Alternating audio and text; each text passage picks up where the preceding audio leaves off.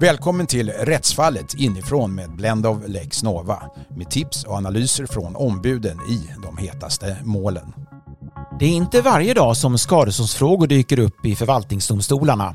Därför är det många som med intresse följt fallet där Jordbruksverket förstörde 10 000 fasanägg på en gård och vägrade ersätta ägaren av äggen trots reglerna om ersättning i epizootilagen. Först i Högsta förvaltningsdomstolen lyckades ägaren få rätt. Advokat Sebastian Scheiman på Scheiman advokatbyrå ger en bakgrund till fallet. I just det här fallet så handlar det om att man i maj 2018, det vill säga ett rätt bra tag sedan, konstaterade efter provtagning att det fanns lågpatogen fågelinfluensa vid en fasanuppfödning i Burlöv. 2 dagar senare så beslutade Jordbruksverket om en så kallad spärrförklaring och restriktioner på den här anläggningen. Och ytterligare några dagar senare, den 25 maj 2018, så tog Jordbruksverket beslut enligt den här epizootilagen om avlivning och destruktion av samtliga fjäderfän och ägg som fanns på den här anläggningen. Till följd av de här besluten så drabbades ju anläggningen av produktionsbortfall och anläggningen som sådan ansågs berättigad till ersättning.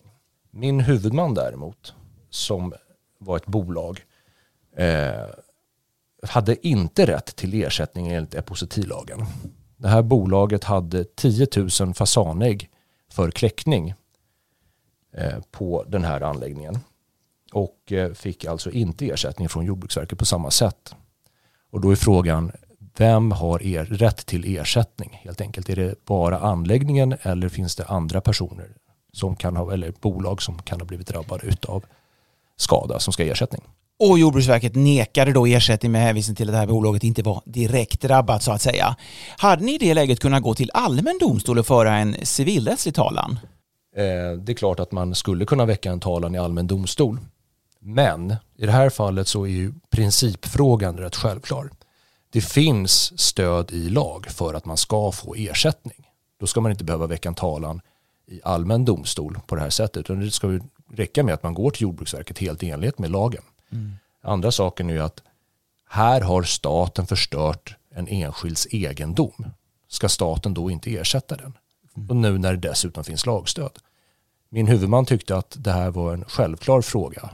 Vi tyckte att den var självklar och Högsta förvaltningsdomstolen håller med oss. Det var bara Jordbruksverket, förvaltningsrätten och kammarrätten så att säga som inte höll med oss. Men nu har vi äntligen fått rätt. Men för utomstående kan man säga att det här handlar om utomobligatorisk skadestånd. I så fall så är det ju i regel lite svårare att få ersättning, normalt sett.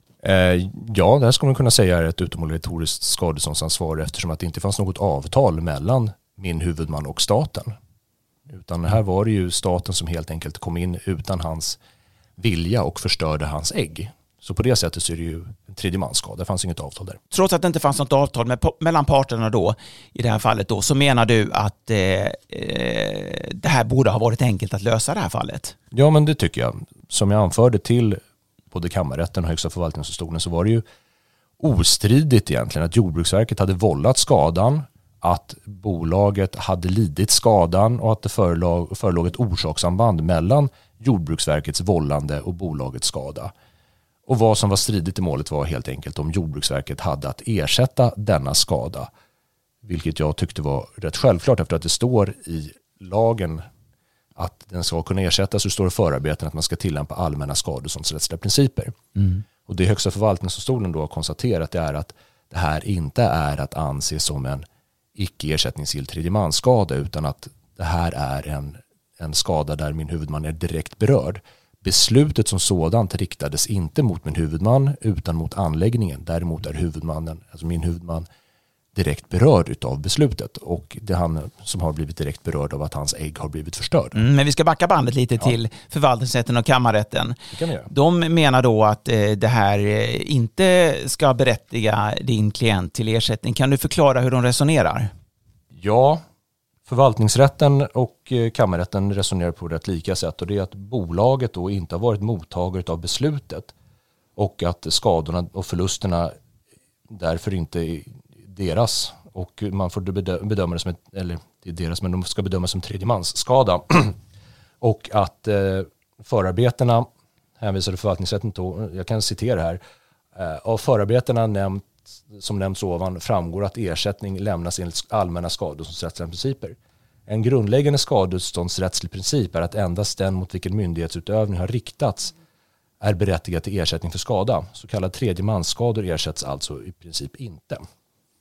Och det är här som Högsta förvaltningsdomstolen går in och ändrar och menar att det här inte är en tredjemansskada utan det här är en direkt skada eftersom att beslutet har drabbat bolaget direkt. Men kammarrätten menar till och med att det här är en fråga för allmän domstol. Hur ser du på det? Ja, man kan ju som sagt driva den här frågan i allmän domstol, men nu finns det ju stöd i både lag och förarbeten. Men kammarrätten hade ju inte stöd i något överinstansavgörande från Högsta förvaltningsdomstolen, utan det var väl därför Högsta förvaltningsdomstolen också tog upp målet till prövning. Sebastian, du har ju tidigare inte då naturligtvis hanterat mål där det finns en offentlig rättslig karaktär kring skadeståndsfrågan, för det måste vara oerhört ovanligt. Har det varit lite förvirrande när man driver sånt här mål? Nej, jag tycker inte att det har varit särskilt förvirrande. Däremot har jag blivit rätt uppgiven av att se Jordbruksverket och förvaltningsrätten och kammarrätten hantera saken på det här styrmodliga sättet. När det står att man ska hantera det enligt allmänna skadeståndsrättsliga principer och man sen inte gör det. Det ledde till att jag tog in ett rättsutlåtande från professor Mårten Schultz angående den här frågan för att jag var rätt uppgiven och ringde Mårten och sa men det står att man ska tillämpa allmänna skadeståndsrättsliga principer men så vitt jag kan utav skadeståndsrätten så borde det utgå ersättning här. Och diskuterade med Mårten, det slutade så helt enkelt med att han skrev ett rättsutlåtande och det var väl tack till Mårten helt enkelt för att han skrev det här rättsutlåtandet. Jag är inte säker på att Högsta förvaltningsdomstolen hade tagit upp det till prövning annars.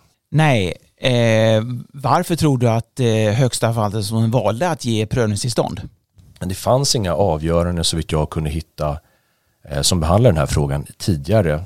Förvaltningsrätten själva hänvisade till ett avgörande från 97 eller 98 som inte gick att hitta i våra digitala databaser utan jag var tvungen att begära ut målet från kammarrätten i Jönköping tror jag att det var, där det låg arkiverat. I övrigt så fanns det inga förarbeten finns det fanns inga prejudikat överhuvudtaget. Nej. Om vi då tittar på Högsta förvaltningsdomstolen och tar steget dit då, så skriver de att frågan om ersättning ska avgöras utifrån allmänna skadeståndsrättsliga principer. Då blev det plötsligt tydligt att det var det som gällde. Ja. Hur reagerar du på det? Nej, det var ju trott hela tiden. Vad min huvudman som inte är jurist i botten också tyckte. Det var rätt självklart för alla och en var, men var tyvärr inte för Jordbruksverket, förvaltningsrätten eller kammarrätten. HFD skriver ju att till vem ett beslut om åtgärder, till exempel destruktion av väg, är riktat är alltså inte avgörande. Ja. Och detta är ändå vad underinstanserna har byggt sina resonemang på. Ja. Jag kan läsa lite ur Mårten Schultz slutsats i sitt rättsutlåtande kring den här frågan. Där det står att i förarbeten till lagen anges begränsningar i lagens tillämpning som inte kommer till uttryck i lagtexten. Begränsningen härleds till allmänna skadeståndsrättsliga principer. De allmänna principerna och begrepp som domstolarna hänfört sig till för att neka bolagets ersättningsanspråk har emellertid inte tolkats på ett skadeståndsrättsligt hållbart sätt. I det här fallet har bolaget drabbats av en sakskada som enligt allmänna principer ska betraktas som direkt och primär. Detta utgör således inte en tredjemansskada. Därmed borde ersättning också utgå. Så det är ju ett underkännande utav Jordbruksverket, förvaltningsrätten och kammarrätten och deras resonemang. Alla kan inte vara experter på allt och att förvaltningsrätterna skulle vara experter på skadeståndsrätt kan vi inte riktigt tycka att de kanske ska behöva vara, men det går faktiskt att öppna läroboken i skadeståndsrätt och se efter vad som är en allmän skadeståndsrättslig princip. Kommer den här domen kunna få konsekvenser på fler områden än just det här med destruktion av vägg och så vidare? Ja, men det tror jag. Jag har blivit kontaktad av vissa organisationer angående den här domen och de tyckte att den var väldigt spännande. Det handlar ju om mer djurhållning än bara liksom kläckning utav fasanägg, utan det är ju mer allmän djurhållning, även svin till exempel. Det är, nu så har ju då Högsta förvaltningsdomstolen sagt att din klient har rätt till ersättning, men har ändå inte dömt ut den ersättningen utan vill att det ska prövas i Jordbruksverket. Ja, börja om så att säga igen. Ja, det är ju lite sorgligt här att det här inträffade ju då 2018. Jag överklagade till Högsta förvaltningsdomstolen i november 2020. De beviljade prövningstillstånd 2021 och vi fick domen nu sent 2022. Och resultatet av det är att det ska tillbaka till Jordbruksverket där det började 2018.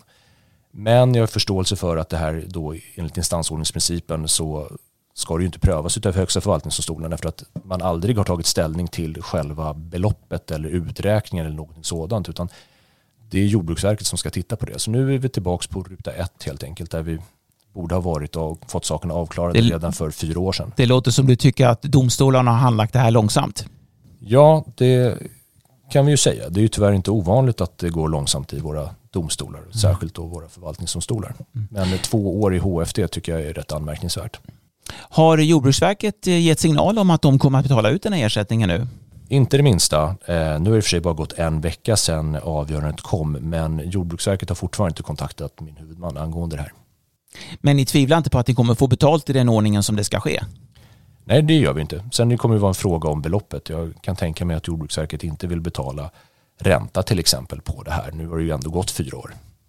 Men det kommer ni kräva? Det kommer vi kräva, ja. Det återstår att se om och när pengarna kommer och om advokat Sebastian Scheiman lyckas övertyga Jordbruksverket om att betala ränta på beloppet. Nästa vecka är rättsfallet inifrån tillbaka med ett nytt avsnitt.